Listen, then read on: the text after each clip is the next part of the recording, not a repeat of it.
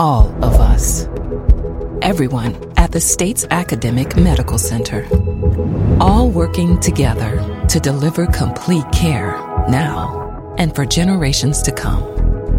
All over the state, including hospital and clinic locations from the Delta to the Gulf Coast. All for one reason.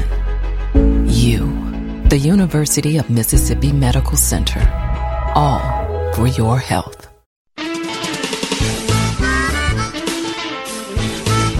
Hello, Mississippi and surrounders. It's great to be back live on MPB Think Radio, and you're listening to Southern Remedy, our weekly regular broadcast of whatever you're thinking about in medicine. I'm Dr. Rick DeShazo. It's Southern Remedy, All Things Considered, Wednesday, December the 4th, and I have a special guest I'll introduce when we get back. But whatever you're thinking about with the new year and medical issues, give us a call. We're at 1-877-MPB-RING. That's 1-877-672-7464. And our email is southernremedy@mpbonline.org. We'll take your email call or your live call right after the news. Live from NPR News in Washington, I'm Lakshmi Singh. With just 16 days to go before Donald Trump is sworn in as the country's next president, congressional Republicans are poised to repeal the Affordable Care Act. NPR's Susan Davis reports that Vice President-elect Mike Pence is back on Capitol Hill today, huddling with members of the GOP on the early plans for the incoming Trump administration. Lawmakers on Capitol Hill say Pence will be such a regular here this year that they're giving him an extra office on the House side of the Capitol. That's in addition to the Vice President's office on the Senate side. Pence started the morning meeting with House Republicans, in which he reiterated the Trump administration's position on health care. My message to members of Congress is that we are going to be in the promise-keeping business. And the first order of business is to keep our promise to repeal Obamacare and replace it with the kind of health care reform that will lower the cost of health insurance without growing the size of government. Pence told lawmakers he expects President-elect Donald Trump to sign executive orders affecting health care on his first day in office. Susan Davis, NPR News, the Capitol. President Obama was also on Capitol Hill today to advise congressional Democrats on how to best protect the Affordable Care Act, a central part of his legacy. House Minority Leader Nancy Pelosi addressed reporters after the meeting and criticized her Republican counterparts for launching an effort that she projects is doomed to fail. The Republicans say repeal and replace. The only thing that has going for it is alliteration. They have no replacement plan. They have no replacement plan because they can't agree. They don't have the votes for a replacement plan. But both sides have expressed support for key parts of ACA, such as ensuring coverage for patients with pre-existing conditions. President-elect Trump's nominee for Secretary of State is formally severing ties with ExxonMobil. The company's CEO, Rex Tillerson, is receiving a $180 million severance package before he is due to face a Senate confirmation hearing. In his opening statement, Dylann Roof says he is not mentally ill and explains his reasons for representing himself. He faces the death penalty in the sentencing phase of his case for murdering 9 black worshipers at a Charleston church in 2015. South Carolina Public Radio's Alexandra Olgan has the latest. Acting as his own lawyer in street clothes, Roof addressed the jury for about 2 minutes. He said he's representing himself to prevent his lawyers from introducing mental health evidence because he says there's nothing wrong with him and he doesn't want to lie to the jury. He also asked jurors to forget what his lawyers had said during the guilt phase of the trial. The government prosecutor said in opening statements that Roof had expressed no remorse. He showed the jury Roof's writings from jail. In it, Roof said, "I would like to make it crystal clear. I do not regret what I did. I have not shed a tear for the innocent people I killed." For NPR News, I'm Alexandra Olgan in Charleston, South Carolina. At last check on Wall Street, the Dow was up 46 points at 19,928. NASDAQ is up 44, and the S&P is up 12. This is NPR. An investigation's underway into an incident with a Long Island Railroad train that struck a bumper block and derailed as it was rolling into a Brooklyn station this morning. Stephen Neston of member station WNYC says more than 100 people were hurt. 103 people were injured. None of them were life-threatening. Right now, the worst injury is a fractured leg. Governor Andrew Cuomo was here, and he gave a press conference and said the city was lucky that it wasn't much worse. The train in Hoboken, New Jersey, recently Similar incidents, the train didn't stop when it reached the terminus, resulted in death. There was nothing like that here. That's Stephen Nesson reporting. A French court has convicted 4 British men of racist violence for pushing a black man off the Paris metro. NPR's Eleanor Beardsley reports the incident took place in 2015 ahead of a soccer game between French and British teams. A bystander filmed the incident, and the video went viral, outraging people on both sides of the English Channel. It shows a group of Chelsea fans making racist statements while they repeatedly push a man off the train. Now a French judge has convicted the 4 men and handed down suspended prison sentences and fines. The men denied uttering racist slurs but admit they had been drinking. Speaking on French radio, the victim, Suleiman Silla, said bringing the men to justice was important. Je souhaite qu'ils soient là, qu'ils voient qu'ils ont touché quand même un père de famille qui a perdu conscience pendant 2 ans. They needed to know they hurt a family man, he said. This incident really traumatized my children. Eleanor Beardsley, NPR News, Paris. U.S. stocks are trading higher this hour with the Dow up now 47 points at 19,929. I'm Lakshmi Singh, NPR News. Support for NPR comes from NPR stations. Other contributors include Mile IQ. The Mile IQ app automatically tracks business miles to streamline and maximize deductions or expenses. The Mile IQ app is available for download in the App Store and Google Play. I'm Terry Gross. Listen to Fresh Air weekdays at 3 on MPB Think Radio. You're listening to Southern Remedy with Dr. Rick DeShazo on MPB Think Radio. We're glad to take your calls at 1-877-MPB-RING. That's 1-877-672-7464. You can always email your comments and questions to southernremedy@mpbonline.org. This is MPB Think Radio, Mississippi Public Broadcasting. Hey, welcome back to Southern Remedy, All Things Considered. I'm Dr. Rick DeShazo, Professor of Medicine and Pediatrics, and I have a special guest who's with me today, Dr. Talwar. I'll introduce in just a second. But it's All Things Considered on this particular version of Southern Remedy, and we haven't been live for about 2 weeks, so welcome back to a live show. That means you'll be able to call in right now at 1-877-672-7464, unless you're listening on Sunday real early. If you're listening on Sunday real early, well, get up. It's time to get out. Welcome to Southern Remedy.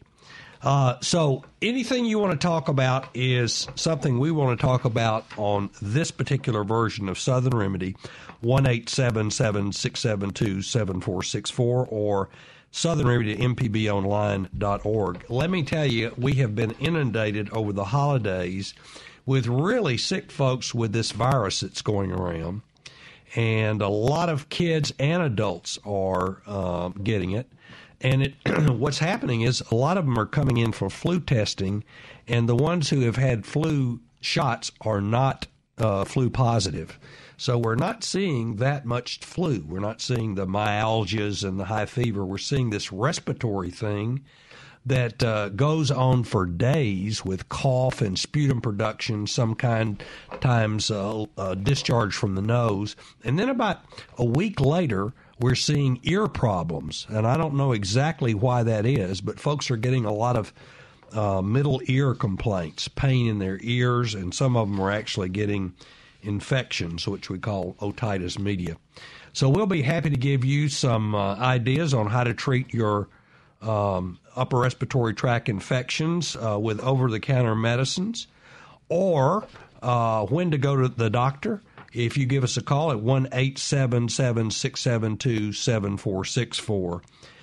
We also are trying to get those folks who have not had their flu shots. It's still not too late to get them, because we anticipate a pretty heavy flu season this year. And so if you haven't gotten that, or you are adverse to getting your flu shot, give us a call and we can talk to you about that at 1-877-672-7464. It's back to school, and we're expecting some very, very cold weather here this weekend. It's time to talk about what to do if you have to work outside in the cold to prevent cold-associated injuries, and there are a lot of them you can get. So if you want to talk about that, that's another topic. Speaking of other topics, we also, this time of year, are talking about all the things that we can do to prevent problems. And so I'm very happy to have a colleague who was on our recent breast cancer video on public broadcasting that is now archived on the NPR website. That's mpbonline.org. Click on Southern Remedy. And that show actually had a lot of viewers. And so one of the stars of that show was Dr. Talwar. Good to have you with us. Thank you. Good to be here. And you spend you spend a lot of your personal capital training in radiology and diagnostic radiology in Florida, which is a nice warm place to be right now. Yes. Yes, especially Gainesville, where you were, and of course it's not too bad other places in Florida, like the other place you were at Tampa. Yeah. Yes. And you've also been in Texas, so you've been at most of the major cancer centers training in diagnosis of breast cancer, and you're using a lot of new fancy tests. So there's been a lot of controversy about diagnosis and prevention of cancer, breast cancer, and cancer in men and other things we also want to talk about. So give us a call at 1-877-672-7464, 1-877-MPB-RING, or send us an email at southernremedy@mpbonline.org, and we will try our very best to answer your question. So when someone, let's start with a little bit of controversy. And by the way, we're not limiting our questions just to breast cancer. Anything you want to talk about is germane to us today.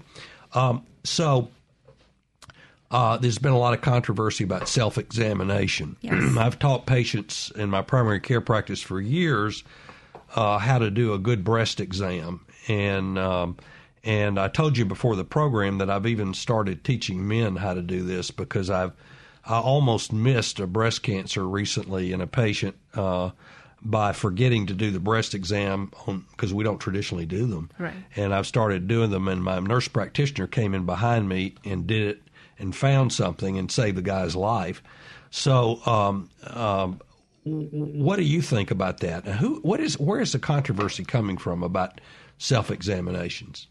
I think it's now the breast self-examination has been reworded.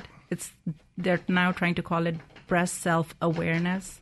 I think it's to limit the so-called false positive things, because women have lumpy breasts and they feel something almost every month with their menstrual cycle.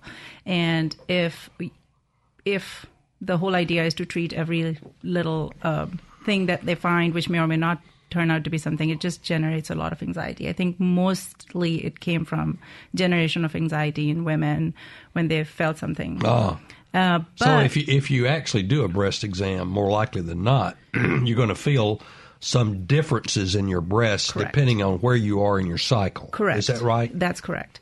And to kind of limit that, they are now calling it breast self-awareness, meaning you should do breast self-examination, but do not interpret every last little thing that you see as breast cancer, and don't get freaked out. Typically, they say you should wait 2 cycles to feel for the same area again after your cycle and see if it feels the same, getting larger, more painful, or if it is doing bad, if it is getting larger or getting more painful, or it's getting fixed to the skin or underlying tissues, then it's time to pay attention to it. You're listening to Southern Remedy on MPB Think Radio. I'm Dr. Rick DeShazo here with my guest, Dr. Talwar, and we're taking calls on anything you want to talk about. And we're leading off with a few comments about breast cancer, since we're really interested in anything having to do with prevention of medical issues. And we know that over 75% of medical issues in Mississippi can be prevented if you just know what to do about it. So we got a lot of suffering out there for no reason. We're at 1-877-MPB-RING, 1-877-672-7464, and we'll take your call or email if you give us a call. So let's talk a little bit about this. So if you're going to do self-examination, when is the best time of in your woman? When is the best time of the month to do it? Is it after your period? Right after your period, okay. Correct. And that should be a baseline exam. And following that, after every period, you should pick the same day of the month. Okay. Do you divide it up in 4 quadrants? Is that how you do it? Typically, yes. So that people don't know what quadrants are.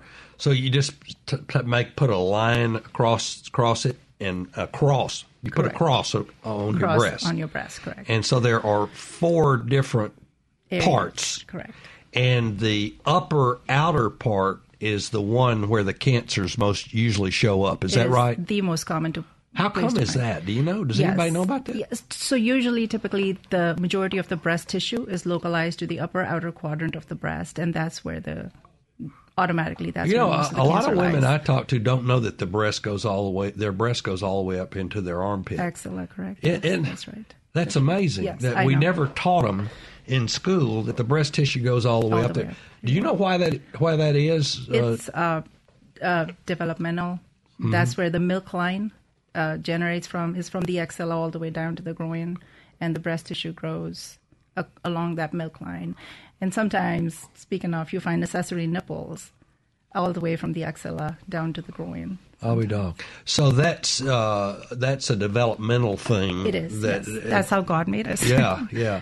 And so and sometimes we actually have to remove extra nipples in people, and that doesn't mean they're primates. It just means that they have extra nipples. We'll get them out of there, or if you want to keep it, you can keep it.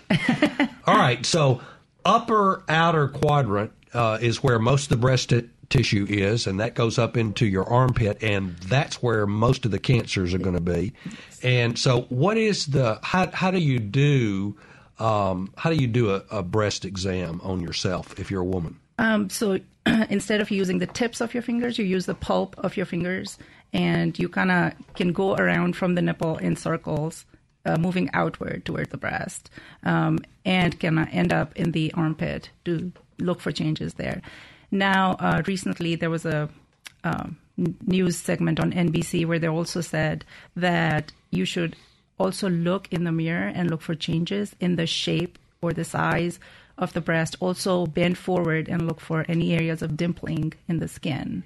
All those may indicate that you may have some underlying disease. So dimpling is just a little fold or hole-like thing that develops. And so what you're really looking for is changes from baseline, right? Absolutely. So it's very important if you're going to do breast exams, which you ought to be doing, to make sure your doctor does not miss doing one where you can have a baseline. So if you have a place that's funky in your breast and the doctor says that's okay, that would be your baseline. That's right. When do you start doing mammograms? So mammogram current recommendations are every woman when they turn 40, going annually. That means 40 and every year afterwards should get an annual screening mammogram. So what if you've had somebody in your family that's had breast cancer early in life? Good question. So if somebody, a first-degree relative, has had breast cancer early in their life, we typically start 10 years younger than that person. Say if a mother or sister was diagnosed at age 45, we'll start that patient whose mother was diagnosed at age 35. So that's roughly the same way we do colonoscopies. Pretty if you much. had a cancer in a young member of your family, you start 10 years earlier. 10 years prior to, but never before age 25. We do not start screening before age 25. Not with And what's the reason for that? Because you just don't see breast cancer in those No, that's kids? not really, but typically just to prevent radiation exposure to young breasts. I see. Correct. I see. Very good. Well, we got a lot to talk about breast cancer and whatever you're interested in. We've got open lines. We're at 1-877-MPB-RING. We'll take calls on anything. I happen to have a incredibly well-educated super expert on diagnosis of breast cancer here if you want to talk to her, or you can talk to me about colds, flus, toenail fungus, or anything you want to talk about. Just give us a call at 1-877-672-7464. We're live, and we're going to Memphis. Hey, Richard. Hey, how's it going? Good to hear from you. Happy holiday end. Thank you so much. I just got a question for you guys.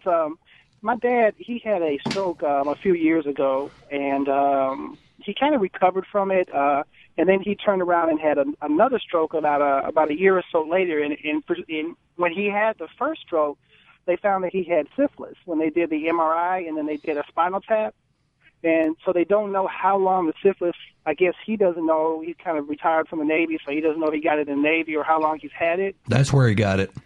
And now he's his second stroke, he has bouts where he'll kind of recover. He's able to get up and walk around, and then he kind of relapses where he kind of loses control of his limbs and can't hardly move his arms. And so what I'm wondering is, could the syphilis have done damage, kind of neurological damage, or is there a test that we can do or some way we can find out if that's a contributing factor? Because the doctors we've been going to kind of, just kind of have been dismissing him, saying that it's just a result of the stroke. Okay, well, he's a veteran, and so you've got some way to get this fixed and get records. He should have had, when he had that spinal tap, they do a test on the spinal fluid to see if he has what's called neurosyphilis. That's syphilis in the brain, okay? Mm-hmm. And the treatment for that is different if you just have plain old syphilis. And he should have received that. We're looking that up right now to see what the latest recommendation on neurosyphilis is, and I'm going to give it to you, how much penicillin you need to get and where you need to get it. He should have had that treatment.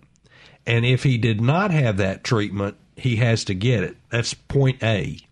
Point B, there are laboratory tests for syphilis.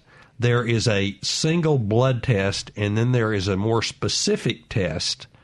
There are two sets of tests that are done at the health department, and he needs to have had those tests to confirm that he was successfully treated. That's the VDRL and the FTA-ABS test.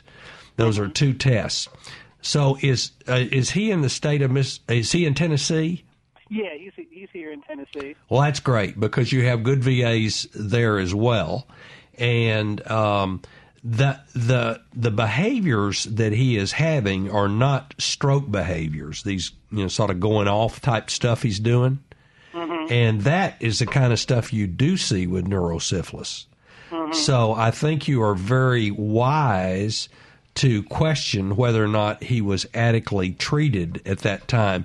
The reason I said he got it in the Navy is that I'm from a Navy family. Mm-hmm. My uncles were both petty officers in the Navy, and both of them had syphilis and gonorrhea and a couple of other things that you get in port when you go on leave, when you're on a long trip. And so this, no matter what these soldiers were told, they got off the boats and partied and got infected. And so syphilis, which was, in World War II, it were epidemics of syphilis coming back to the States from sailors and Army folks as well. I'm Army. I'm not Navy. I served in the Army.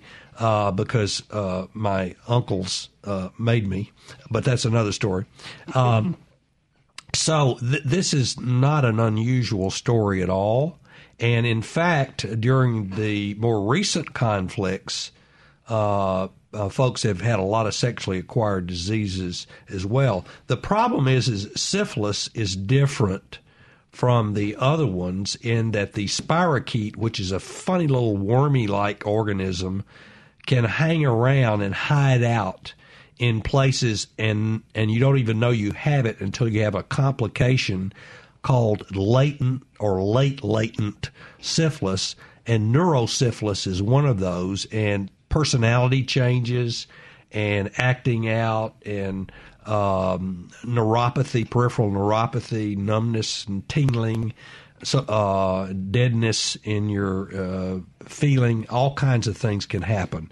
Yeah, so, he complains of that, of having the tingling and numbness in his hands and his legs. They say sometimes they feel like they're asleep. Yeah. So the first thing I would do is make sure that he is at a recent VDRL and FTAABS.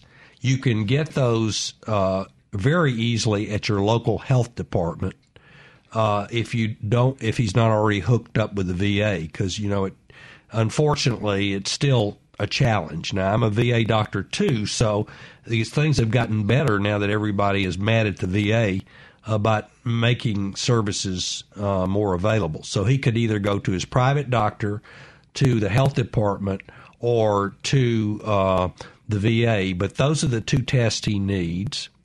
And if he's had a stroke, the biggest risk of another stroke is having had a first stroke.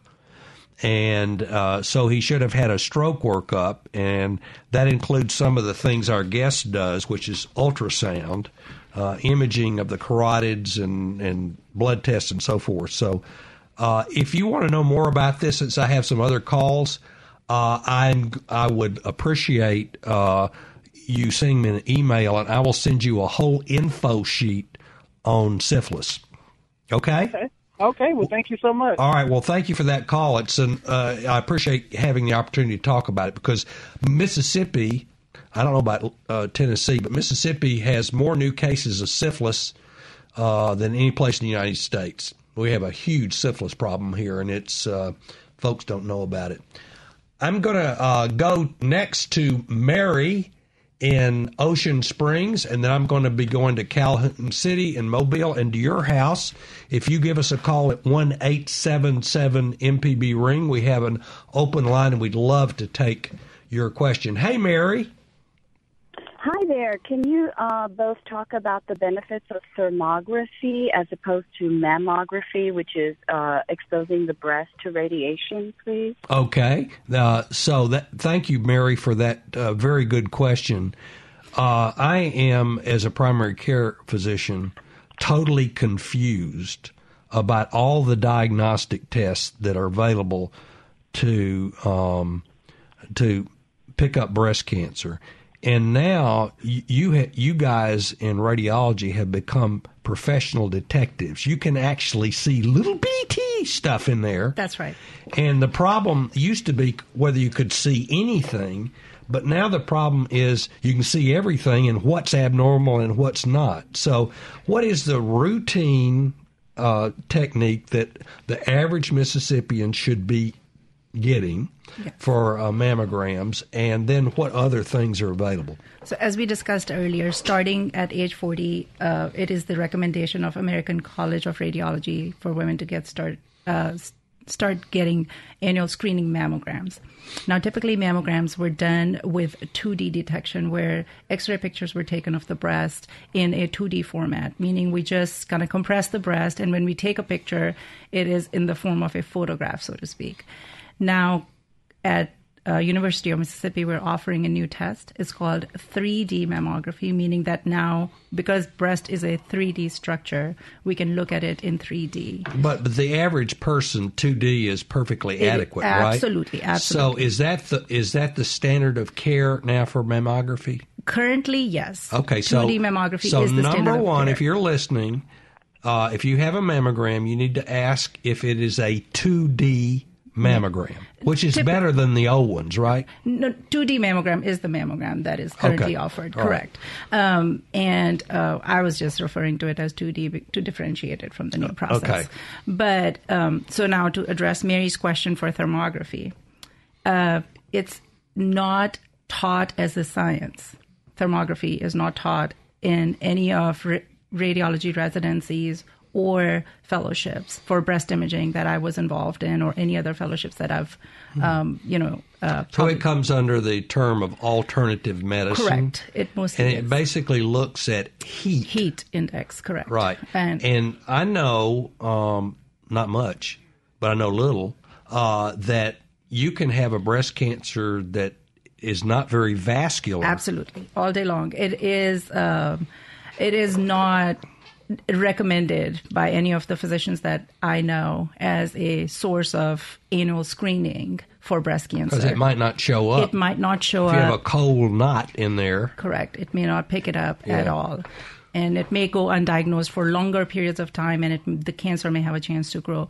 Now, I understand that people are worried about radiation associated with breast cancer screening, but let me assure you there is 1 in 1 million cases that will be because of maybe because of the radiation. But typically that also has something to do with if you were treated with chest radiation in your childhood and now radiation is accumulating over your adult years. Mm-hmm. But no cancer that I have seen or diagnosed was because of breast cancer screening.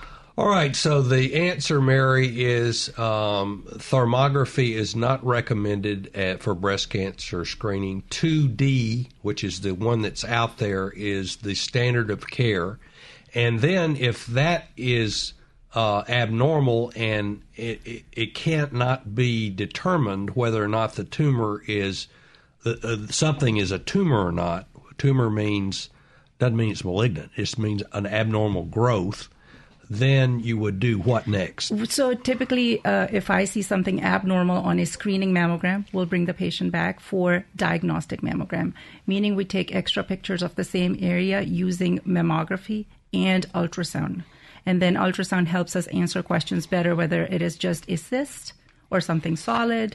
If it is a cyst, we usually reassure the woman that it's probably going to go away on its own. So ultrasound is radar, right? Sonar. Sonar. Yes. Boing, boing, boing, submarine. Similar principle. Yeah, right. And there's no radiation in that. No radiation. And so you said the second step after the 2D is more 2D Correct. And sonar. Correct. All right. And when do you use MRIs? We use MRIs in specific situations for breast cancer. Sometimes MRI is used for breast cancer screening, typically in high-risk women who have been given a certain percentage of getting increased chance of developing breast cancer in their lifetime over the average woman. So there's some patients that actually will get MRIs for screening That's purposes. Correct. All right. Correct. We'll talk about any kind of breast stuff that you want to talk about or anything you want to talk about on this program, Southern Remedy, the original version, Southern Remedy, All Things Considered. We're going to be back to go to Calhoun City and Mobile. In your house, we have open lines. We're at 1-877-672-7464, or you can send us an email at southernremedy@mpbonline.org. We'll be right back in just 1 minute.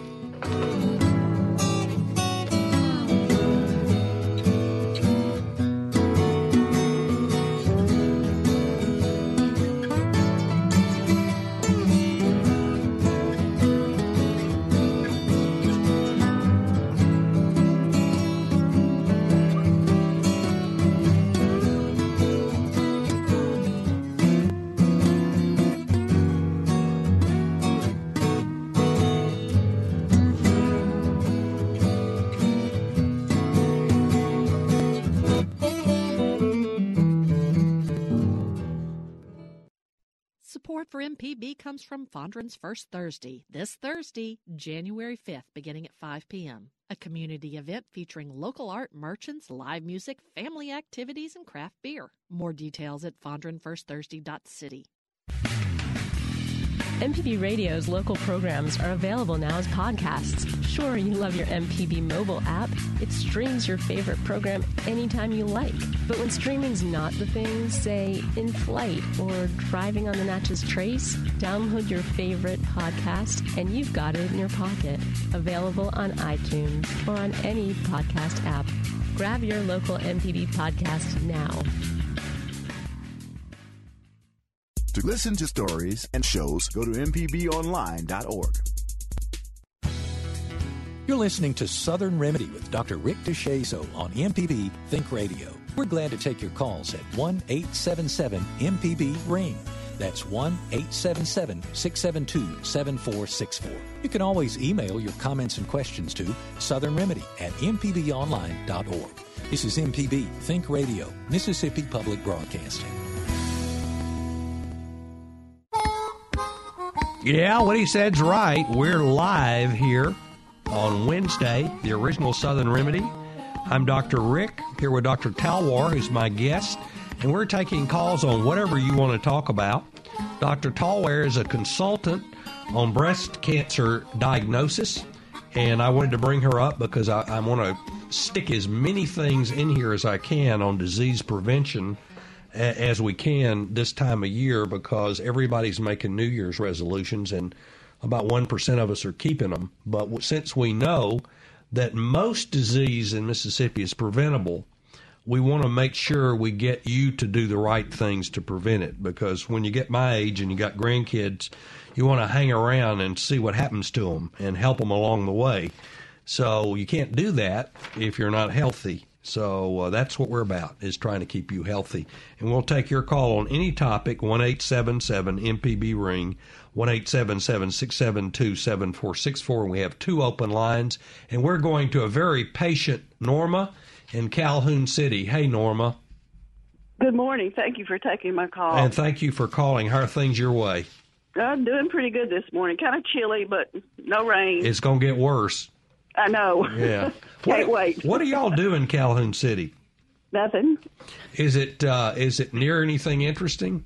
Well, I tell you, no, it's about an hour from Tupelo if you want to go shopping, you know, major shopping to a mall. So it's a kind of town that everybody knows everybody else's business. Exactly. It's a very sleepy town. Yeah, I've been there. Okay. What can we do for you?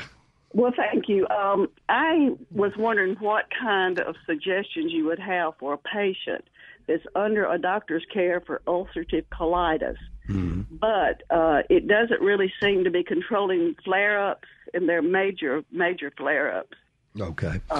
So ulcerative colitis is an autoimmune disease that involves the bowel, primarily the lower bowel, the colon, although it can go other places. And it is characterized by bloody diarrhea and abdominal pain that come from ulceration of the lining of the colon, secondary to an aberration of the immune response. The body thinks there's a bacteria or some kind of other organism invading the gut, and that's not the truth. And so white blood cells go out of the bloodstream into the gut and screw it up. These white blood cells have all kinds of killer stuff in them, all kinds of enzymes and chemicals to kill bacteria. And when they dump them in the lining of the gut inappropriately, it causes disease. And since there's blood vessels in there, it can cause bleeding because it damages the blood vessels and causes these big ulcers in there. And when you look at them through a colonoscope, an endoscope, you can see these nasty, looks like ulcers that you get, blisters in your mouth, but they're all over what's usually a beautiful lining of healthy mucosa lining of your gut.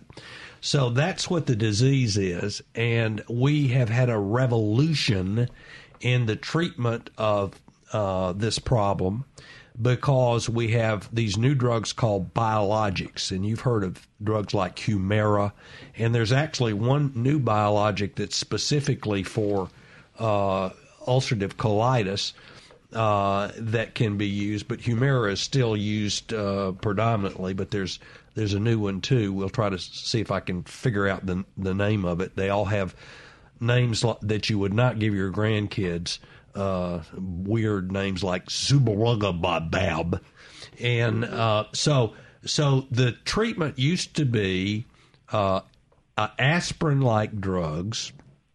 Then they would add on Imuran, azathioprine. And now we have the biologics, and some people are using the biologics, which are infusions, things like, or subcutaneous injections like Humira. And so if a person is on treatment and is not doing well, the treatment is changed. You don't just sit around and let somebody not do well with it. So, because we have so many options. And unfortunately, with biologics, it's just like antidepressants. We don't know which one will work. We've got a slew of them, And we have no way yet. We will in a couple of years, because personalized medicine is on the way. And our guest today is actually one person who does personalized medicine. We don't have any way to know which one to use. We have to experiment. And that means we have to take people off of what isn't working and put them on something is working and see if it works. And patients don't get that. Patients want something that works 100%, and so they get mad at the doctor because he tried a new medicine, didn't work, and they go somewhere else, or so forth and so on. So what I would recommend for your loved one that has ulcerative colitis, if they're not doing well, they should ask their doctor what class of therapy are they on. Are they on an aspirin compound, an immunosuppressive like Imuran, or a biologic? And the doctor should be able to say which one and whether there's a combination. And if the doctor's not willing to dialogue about that, then you need a second opinion. Okay. And if it's not working, the doctor needs to offer another therapy. For instance, the new one for ulcerative colitis these days, they are infliximab and tons of other stuff. It's like you said, biologic treatments. They're doing lots of trials. Besides the betamethasone and infliximab, they're now doing azathioprine, cyclosporin, and there is some other adalimumab and some other drugs. Yeah, so tons of options. I forgot to say that when people first get this, they frequently get steroids to simmer it down, but we don't keep people on long-term steroids because they get all kinds of side effects. So it sounds like he or she needs to get a second opinion, and there are a lot of gastroenterologists out there who are very knowledgeable about this. Was that helpful, Norma? Yes, it was. It really was. The biologic treatment, I'm sorry, I did not get the name of the drug that sometime they would use on that. Infliximab, Inflixamab. Inflixamab. It's called Humira, I think, is the trade name. Okay. Oh, I see. Yeah, okay, Humira. Okay. All right. Okay, well, thank you so very much. All right, good to talk to you. We've got open lines. We're at 1-877-MPB-RING. We'll take your call if you give us a call or send us an email. We're sitting here. You got two doctors sitting here in a room answering your questions, and it's for free. You better take advantage of it before it blows away. Let's go to Jesse in Mobile. Hey, Jesse. Hey, good morning. How's it going? I can't think of a better place to be during the holidays than Mobile. Did you watch the, what was that drop that you do there? They do a giant edible moon pie. Moon pie drop. Where else on this planet would anybody think of dropping a moon pie than in Mobile, Alabama? Well, if you get hit with one at Mardi Gras, it keeps you in mind, whether you get the chocolate or the banana. Yeah, you can get a variety.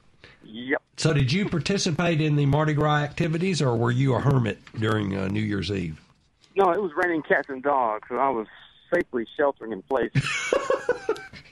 Well, it's probably a safe thing to shelter in place anytime during it, because there's some major fireworks going on over your head. What's your question? Yeah.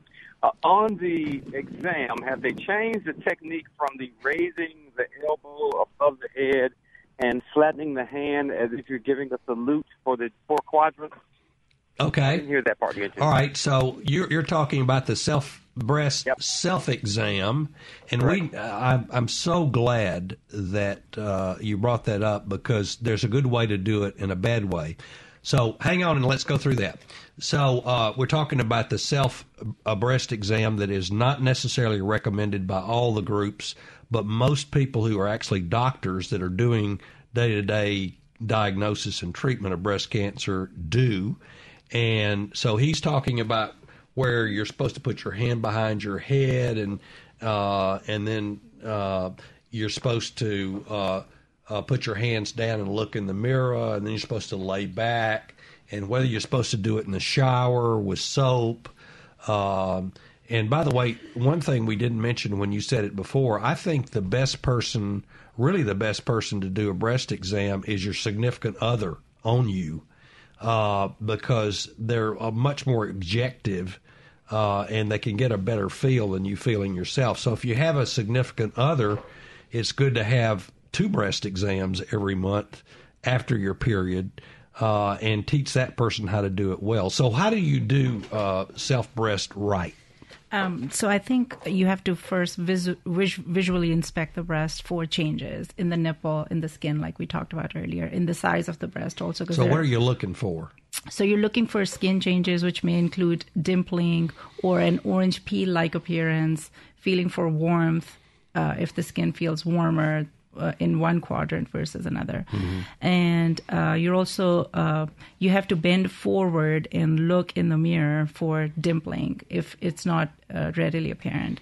Then, like I discussed earlier, with the pulp of your fingers, you're supposed to feel from the nipple outwards, going around the breast in circles, or you can start from outwards and come inside. So a target. You'd sort of make a target, but it makes more sense to start with the breast and the nipple. Right. And people forget to feel under the nipple because things can hang out in there, right? Right. There's about 10% of breast cancers that do. So you have to sort of poke your finger under the nipple to do that. Or you can lift the nipple up and kind of feel underneath, and then from the top you can do the same thing. Okay. So not to my knowledge, the technique has not changed. However you feel like you've thoroughly examined the breast, and whatever works for you is the best way to. But usually we recommend that you do it in 2 positions, right? Correct. Upright. Yes. And that's where you tend to put your hand behind your head and feel it and look in the mirror, and then flat. Right. Where you do it. And you can use oils or in the showers and stuff like that if that helps you feel better. Is that okay? Yep, and don't forget to warm your hands, or the response you get from the patient may not be a favorable one. You are a sensitive guy. I like it. Only a guy from Mobile would come up with that accessory to the exam. Yes, correct. And good music is also another good idea. But anyway, anything we can get you to do it. Jesse, you made my day. Thank you. Let's go to another caller in Mobile, Lisa, and we'll go to your call if you give us a call at 1-877, I'm saying it slow, 672-7464, 1-877-672-7464. We have open lines. Hey, Lisa, everybody from Mobile's calling, and you're one of them. You there? Yes, is this me? That's you. Oh, yes, sir. My question is regarding any information that you might have on the new announcement of the new organ that was previously undiscovered in the intestinal tract. Okay, we'll answer that question and tell you all you need to know about that. If you'll tell me whether you went to the moon drop, the moon pie drop. Well, actually, I didn't, because it was freezing cold, and I had my dogs, and it was raining, and, yada, da, da, da. I wanted to. I was there in spirit. When they came up with that, there was a big controversy in Mobile about whether that was a waste of money. And I thought it was the best idea ever, because it generated a lot of traffic downtown and made the businesses make a little money, which went into the tax base. What do you think about that? No comment. Okay, so let's talk about the new organ system. We're talking about that fatty connection that connects the gut together. And can you see that radiologically? Yes, only when it's diseased. You see it the best. Now, what do you call it? Mesentery. Mesentery. So the best way I think to think about the mesentery is sort of like an umbrella. If you open an umbrella, there's that black stuff between the spines of the umbrella. Mm-hmm. And if you didn't have the part between the spines, then the whole thing would just collapse into a wad. That's right. And so we have this sort of thin material. It looks almost like nylon hose. Yes. or hose. I don't know what what hose are made of. Hose. And when you pick the guts up during surgery and spread them out, it makes all this looks like an umbrella. Right. And we found out that this stuff actually is an organ because it has communicators, signals in it that are released to the brain and have to do with eating. It drives your eating. It's the so-called gut hormones now. Mm-hmm. So for the first time, we understand why it is so difficult to lose weight after you put it on. We are actually polar bears, and we are genetically set up to sustain long periods of not eating. Because our early ancestors, we were selected. We're here because our early ancestors were the ones that could survive starvation. The people who couldn't survive starvation did not reproduce. So we are good polar bears. We can survive not eating for long periods of time, and when we do eat, we retain fat, which prepares us for the next episode of starvation. The problem is now we eat too many calories and retain too much fat. Yeah, and I don't think in modern day world there is, at least not in America, not much room for starvation. That's right. So what happens is that those hormones, when you start losing weight, those hormones in your gut are turned on and they make you hungry because the body is set up to retain fat, not get rid of it. So every time you gain fat, those hormones are revved up, just like your thermostat, and it makes it harder and harder to lose weight. I have a weight problem. I am genetically about 10 pounds over where I should be. And every time I get that 10 pounds of weight on, I have to go increase my exercise program and cut my calories back. And during that period, which lasts for a year, every time I do that, I will. My wife has to put chain link fence around the refrigerator because I will get up in the middle of the night and go in there and eat ice cream. And that is because those hormones are revved up for at least a year. So that's what that new organ is. It's called the mesentery, and we have a ringer to prove it. I hope that helps you. Well, and who's our next caller? Rick, let's go to Richard in Gulfport. Okay. Hey, Richard, what's going on? All right, I hit the wrong button. Let's go to Chris in Columbus first. Okay. Chris, how are you? You there, Chris? Well, I don't know what happened to Chris. I think we hit the wrong number again. Okay, now how about now? Okay. Hey, Chris, how you doing? You're on Southern Remedy. Heck, I'm a big fan of your show, man. Listen as much as I can. Well, we appreciate it, and thanks for your call. What's going on? Well, I've got a couple of questions for you. The first one is about just general upkeep. I'm 33 years old, and I never go to the doctor for anything at all unless I absolutely have to. And I'm curious about what I need to be on the lookout for in this year and the coming years. I'm just a little bit overweight, I'd say about 25 pounds overweight for my ideal weight, and I'm a smoker, trying to quit. That's one of my New Year's resolutions. So I'd like to know what I need to be on the lookout for this year and in the future, the near future. Also, and this is my main question, has to do with a sleep cycle. Mm-hmm. I work in manufacturing, and my business has recently gone to a rotating shift schedule where I will work a 12-hour shift for 6 days, take 3 days off, and then work the opposite shift for another 6 days and take 3 days off. So it's a big-time workload, and I'm wondering how I can manage that with a sleep cycle. Okay. That is one of the best questions we've had of late, and thank you for both of them. And they're both related, so let me just sort of get into that, and maybe our guest will have some thoughts as well. Number one, the most important thing you can do to make you healthier is to stop smoking. That clearly is the big benefit just about every cancer that it's been looked at has been increased, including breast cancer. That's correct, right? Including breast cancer. Yeah.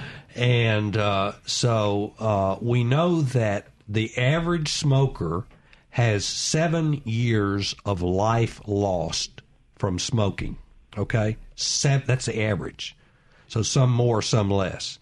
And smoking not only causes cancer, but it also causes cardiovascular disease, which can be a slow death.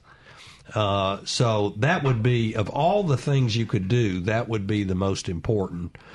For the average person who's a non-smoker, the best thing to do is know your family well. The genetics are really a large part of what happens to you, and you need to know what everybody in your family, at least the first-degree relatives and maybe the second degree, so that would be grandfather and great-grandfather, uncles, great-uncles, all those people died of, because on both sides of the family, because that's what you're more than likely going to die of, and most everything is preventable. High blood pressure, strokes, heart attacks, elevated cholesterol, smoking, lung cancer, and breast cancer, and all kinds of cancer, and cardiovascular disease, so forth and so on. So if you find out what they died of, you can usually prevent that, or at least delay it, by doing the right things. Statins, if your cholesterol is screwed up, weight control, if you have obesity, and so forth. So the big things are keeping your ideal body weight, which you can Google and look up for your height and weight, and not smoking, and not doing drugs. Those are the biggies. And you'll give yourself 7 years right there with that package. And that's a place to start. So far as sleep cycles, a lot of people are working shift work now. We know that shift work is associated with an increased risk of several different illnesses and a lot of psychological problems. And sleep disturbance itself is associated with depression and with automobile accidents and so forth. So when you're a rapid cycler like that and you change back and forth, it's very important to make sure you get your 8 hours of rest. And when you cycle, you have to make it night during the day. And that's the big problem. And people don't do that. That means that no caffeine for at least 3 hours before you go to sleep.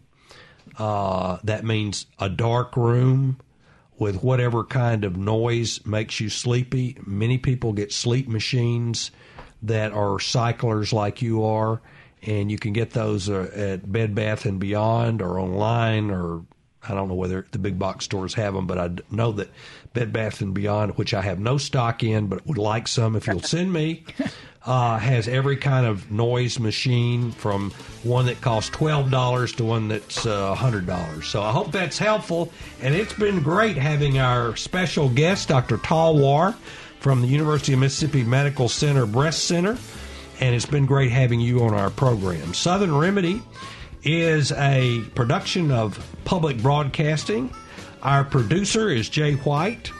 And I think who was our screener today? It's our new guy, Java Chapman. Java Chapman was our screener today. And we hope that you'll listen again, because we replay Sunday at 6 a.m. So if you're bored at 6 a.m., give us a call. No, we'll be back again, same time, same place, right here next week. Now it's NPR's Here and Now.